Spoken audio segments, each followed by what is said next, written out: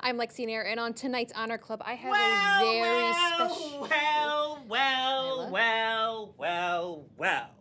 It isn't the Quaker Oats man, just who I wanted to talk to. Lexi Nair. Where's your friend? Oh, I'm sorry. Were you? Yeah, I'm kind of in the middle of something. Oh, yeah. Yep. Cool. Let's let them hang around, because I want some witnesses for this one. Where is your friend? It's crazy. She has this thing. She's busy, but She's a thing. Yeah, she's busy. She's really busy, but she's here tonight. Yeah. She has a match, and she's getting ready for the ROH Women's Television Championship tournament. So Oh. she is here, though. Like You're right. I swear I saw her.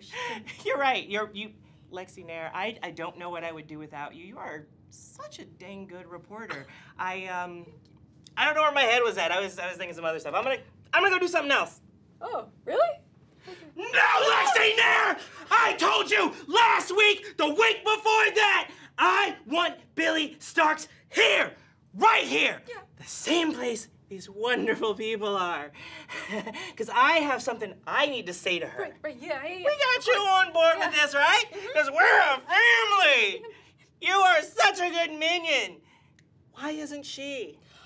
Why isn't she? You guys both graduated from that dumb little school Athena set up.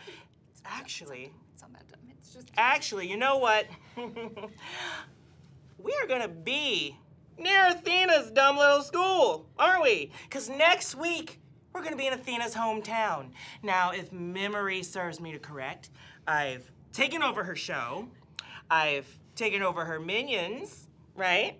I've taken over her rule of the roost, as they say. So, I think what you need to do is get your little friend here.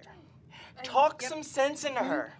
Have her fall in line. Yes, because I would hate to do what I did to that John Legend-looking cameraman last week.